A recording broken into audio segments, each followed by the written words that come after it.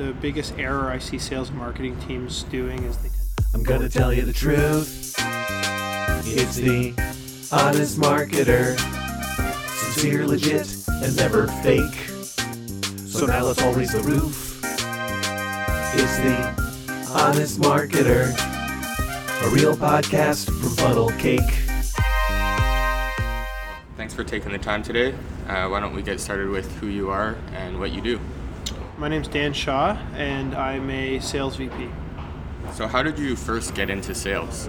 Like a lot of salespeople, I sort of landed there by accident. I did my schooling at Wilfrid Laurier University, and sales isn't taught in school. I really think it should be, but that's a topic for a different podcast.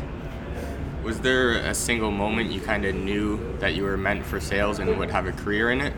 No, I don't think there was a moment. You know, over time I began to appreciate and enjoy spending time with customers. Like with any salesperson, the highest value activity that you can do is spend time with customers. And when you get to that point where you're solving customer problems, you're building customer relationships, and you're making a difference, I think it's a very rewarding career. Awesome. So we're going to be talking about mostly understanding and aligning with the customer buying journey. What would you say are kind of the rudimentary steps in every company's customer buying journey? It's not dissimilar to any buying journey, whether you're looking to buy some software or you're looking to buy a car. You decide there's a problem, a pain, or a need. You evaluate ways to solve the problem, and then ultimately you proceed to procure a solution. What step would you say requires the most attention and effort? The evaluation step, for sure. Specifically looking at software sales, customers are experts at their business. They really understand what they need. That said, they're not experts in evaluating markets, competitive solutions. It's often difficult and onerous, and sometimes they make the wrong decision when it comes to actually figuring out the right solution for their business. What would you say are some direct symptom problems that come from the misalignment between sales and marketing? I think the biggest challenge or the biggest error I see sales and marketing teams doing is they tend to look inward first. They talk about product and features, and they're not really speaking from the buyer's perspective, they're speaking from their perspective. Then they try to drag a prospect through a series of sales stages that, again, were built to be aligned with the internal company and not the customer. There's so much value in helping a prospect buy, creating an evaluation process, helping them through that evaluation process, providing resources and advice about who should be involved in the buying process, how long it should take, how much it should cost, et cetera, et cetera. All right, so if you're a company and you identify that you're doing a poor job, how would you start the process of better aligning yourself with the process? Yeah, I'd start by reviewing 5 or 10 of our recent closed deals, and then do a bit of a workshop around how the customers purchase.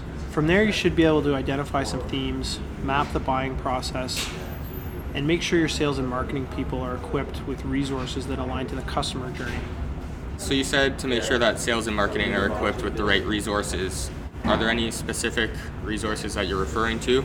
I think as buyers move from realizing there's a problem to searching for a solution to evaluating alternatives, they'll require different types of resources along the way. So the first step is kind of understanding that process. The second step is identifying messaging that's relevant at each step of that process. So early messaging tends to be really thought leadership based. You're really helping the prospect understand that there is a problem, or sometimes it's not necessarily there's a problem, there's a pain and there's room for improvement. As the buyer moves along that spectrum, they'll often start to think about how to solve the problem, how to evaluate alternatives, different approaches that are available in the market, and how to make a decision internally. All of these milestones, in my opinion, represent opportunities for sales and marketing to help add value and provide resources.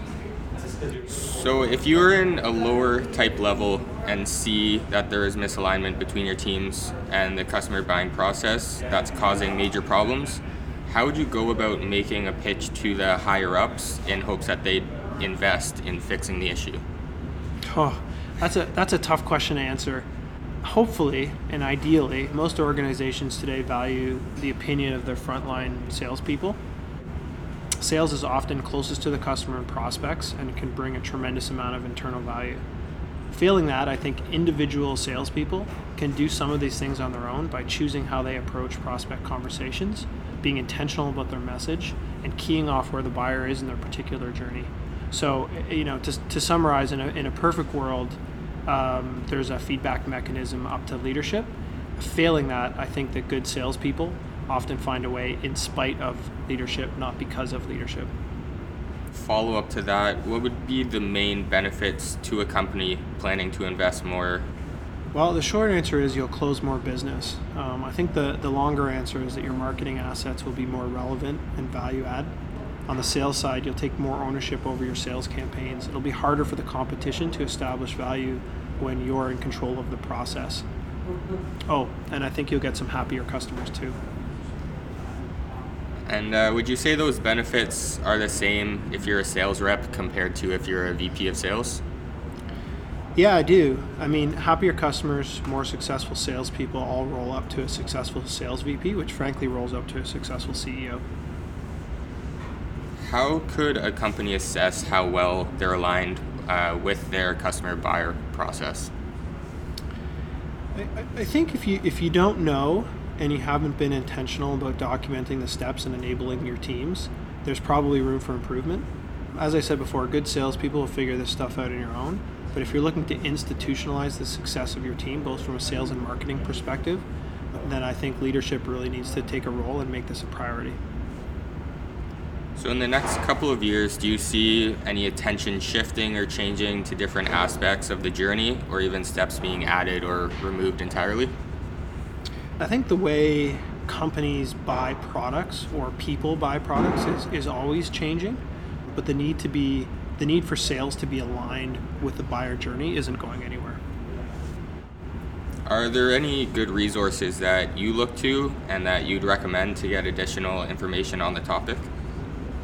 I haven't come across anything that completely nails it, but I'm a big fan of the CEB Challenger Sale and then the Challenger Customer books, essential reading for anyone on my team.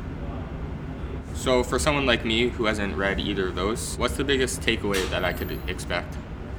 Don't be afraid to bring an opinion to a customer conversation. The customer isn't always right.